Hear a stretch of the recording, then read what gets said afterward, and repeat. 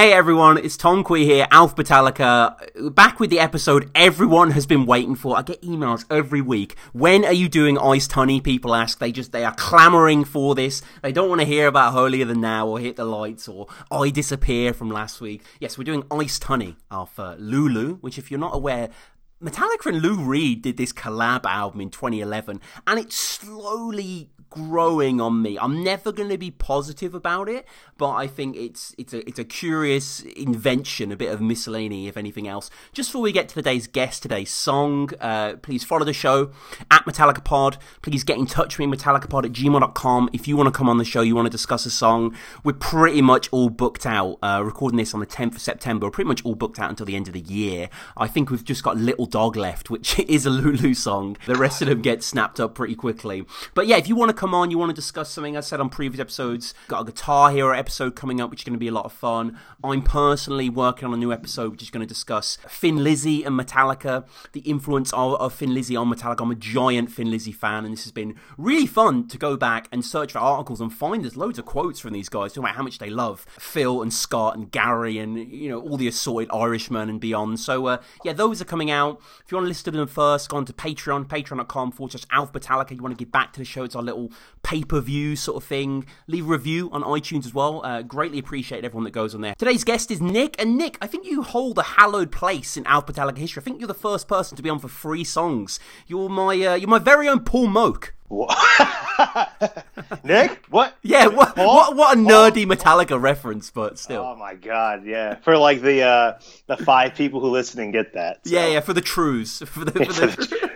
I guess it's my duty to talk about pretty bad songs. I mean, outside of Fade to Black, the Treat and Hop, and now, shit, I might as well just do Little Dog too, just round out the whole field. So yeah, it's like Faust, you got to make a pact with the devil. If you come on for Fade to Black, you've got to come on for a Lulu song as well, I'm afraid.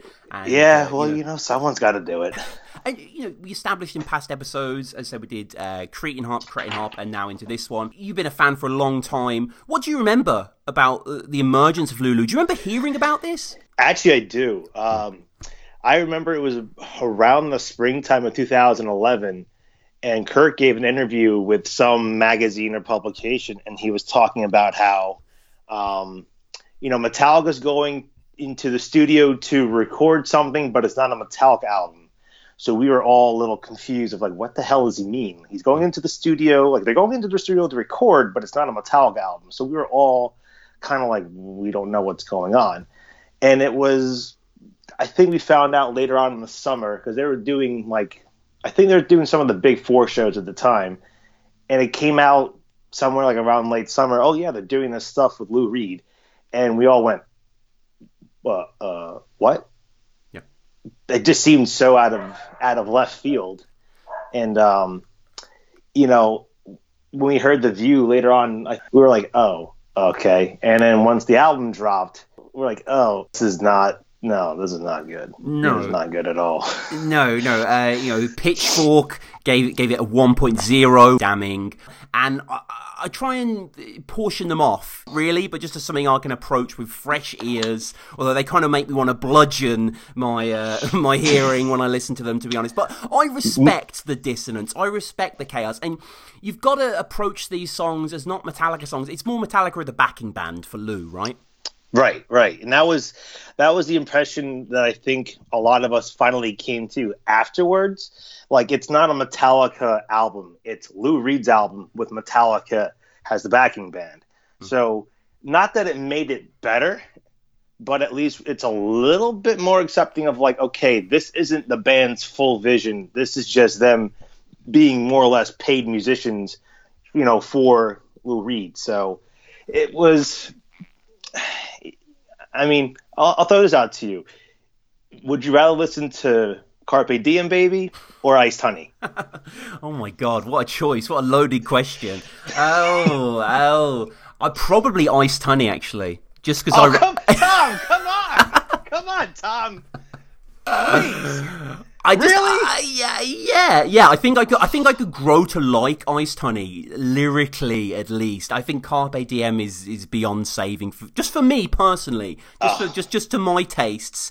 And I guess the problem I have with this song is It's not even the experimental ambition that they pursue, which is pretty much ceaseless in the record. It's that it's kind of formulaic as well. There is a Lulu format that Iced Honey adheres to, that Brandenburg Gate adhered to when we did that earlier, that Cheat on Me adhered to. It's essentially three things. It's a big, broad, slightly interesting riff that pretty much is the song, as is today. There's pretty much one riff that goes throughout the song. There is Lou Reed's kind of sub-Charles Bukowski beat poet babblings that are kind of interesting and, you know, some lyrical ideas, I don't mind. And then there's James vamping in the background, occasionally providing backing vocals. That's pretty much every song on Lulu.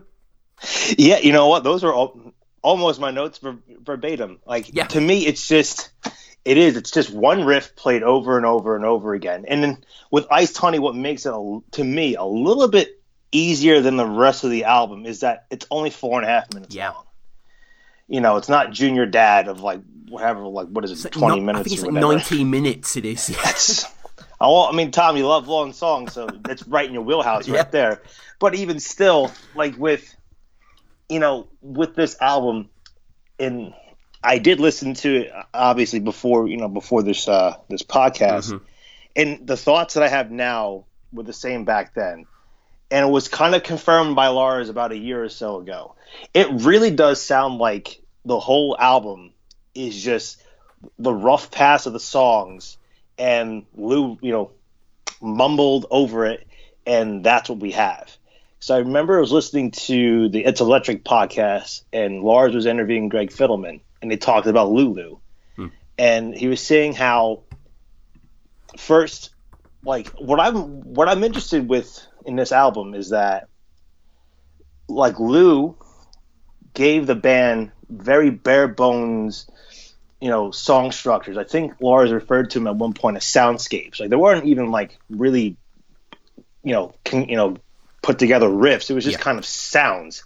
So I'm interested, just out of morbid curiosity, what those, soundscapes or whatever Lou gave Lars and James to kind of whip up into shape. Because this album came together very, very fast. It was like written, quote unquote, recorded, produced from I think April to June in 2011. 10 songs, about 85, 86 minutes. Now granted, now that what we know now of, like, there were basically just 10 or 11 riffs between those 10 songs because they're just repeated over and over. I really want to know what Lou had that James and Lars worked with, but also I'm interested to see, because there really isn't a lot of documentation with this album. And this band documents everything. Yeah, I would have loved to have seen like Hardwire type videos of this. Just them getting pissed off with Lou. Yeah, because that's what I was like, just, in my babbling way trying to get to. Of like, it's like, what is it? I think this is the one time in Metallica's history where Lars and James kind of conceded creative control. I think they realized, like, they have respect for Lou. This is his project. We're in his house. Let's play nice. So when they started this whole process, from what I understand, from what the whole thing that Lars and Greg were talking about, it was the band, again, like if we're watching Hardwired videos and they're doing the maps for the songs, they would do like 2 or 3 run-throughs just to get to, the composition right, the transitions right. And with working with Lou, they would do that process. They would run through a song maybe 3 times, 4 times, and Lou would go, that's it, we're done. Yeah. And that caused that, creative tension. I think Lars even said at one point that Lou wanted to punch him in the face. They wanted to fight. And I can only imagine like Lou Reed, I don't know how old he was at the time. He was over 70. Like him trying to fight Lars. That would have been interesting as hell. I would have paid good money to see that. Maybe Lars does like an old like tennis move, like underhook. Yeah, I get the idea Lou's like a dirty fighter though. He's a bit of a street fighter, like he just sling a telly at him or something. Like. Gouge his eyes, and bite him in the nose or something. It would have been interesting. Far more interesting than what we actually got on the album. And what's a shame about it is it's actually sonically really good. It's produced really well. And I also feel that it does have some of Lars's better drumming, and the riffs are, unfortunately, the riffs are really good, but you only have like one or two riffs per song, and like we talked about before, and I made in my notes here, it's a simple riff. It's sort of there. There could have been some boosting to the songs, especially with Iced Honey. It's just that one riff looped over and over and over again, and it's like it doesn't go anywhere. Like you can have a simple song, but make it interesting. This really isn't interesting. Then at the end they do the trash can ending out where it just kind of does like the fast double, like the double kicks, and James kind of screaming at the Iced Honey at the end. But it's not very dynamic. It's just kind of Yeah, and it's funny you say because I like the intro where Lou just goes 1, 2, 3, Mm-hmm. It kind of sums up that sort of apathy that's inherent within the composition. And yeah, again, we're kind of dancing around the song here, dear listeners, because there really isn't much to say. And I know most people probably have not heard Iced Honey, have no interest in listening to Iced Honey. Maybe you pity us for even doing an episode on Iced Honey. But I think lyrically, there's a few things I can sort of salvage. I'm not going to try and make sense of the song. I know it's within this tableau of like the narrative of some prostitute or something like that. I don't really know. There's some images that I think have a kind of obscure poetic worth. If you make others feel like jam poured on a piece of charbroiled lamb. I don't know what that means, Lou, but Yeah. Lots of butterfly imagery as well.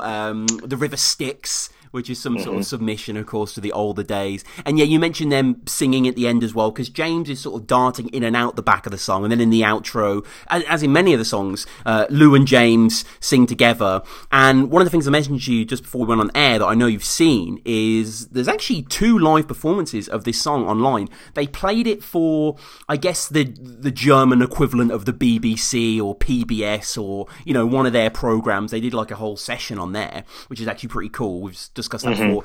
And they did the 30th anniversary shows. Lou came out.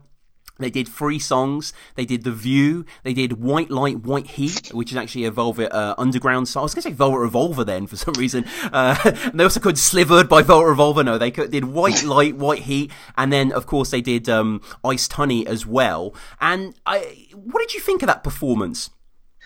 The performances for both, I've seen them. They're very good. Yeah. When you only have to play one riff for 4.5 minutes, you can't really fuck that up. So, they were good. If I recall correctly, because I did see the 30th anniversary videos, when they premiered like 7 years ago. I really haven't gone back, religiously to watch them.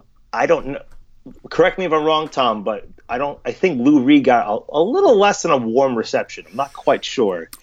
I don't remember the exception, but what did stick out to me is how frail he looks. Like, the way that Kirk and James bang their guitars, and he's petting it like an old man and a cat. Like, well, he is an old man. He is an old man. He is an old man. So, and with those, on both like the German show and the 30th anniversary, like they did very well with the songs. But I think what gets to me the most about this whole collaboration is that what if it actually was a true collaboration where like James actually contributed some lyrics, or like maybe he sung a song, or like Lou did a song, because all this stuff of like deception and murder and the vulgarities of like the earth, like the wanting of the flesh. Like I think James could have sunk his teeth into this material to pull out some really good lyrics. And also too, I think it was a little bit of well, actually not a little bit, very much of a misfire of like this would have been maybe Metallica's very, very first actual not thematic album. Help me out, Tom. I'm blanking out here. Concept record. Thank you. See, that's why you do the podcast and not me.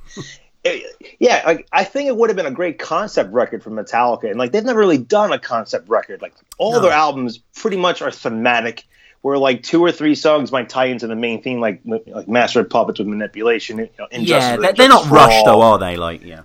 No, like it would have been really cool to see Metallica do a concept album, and they had an opportunity here, but I think they realized, this isn't our project, this is Lou's project. Let's back off.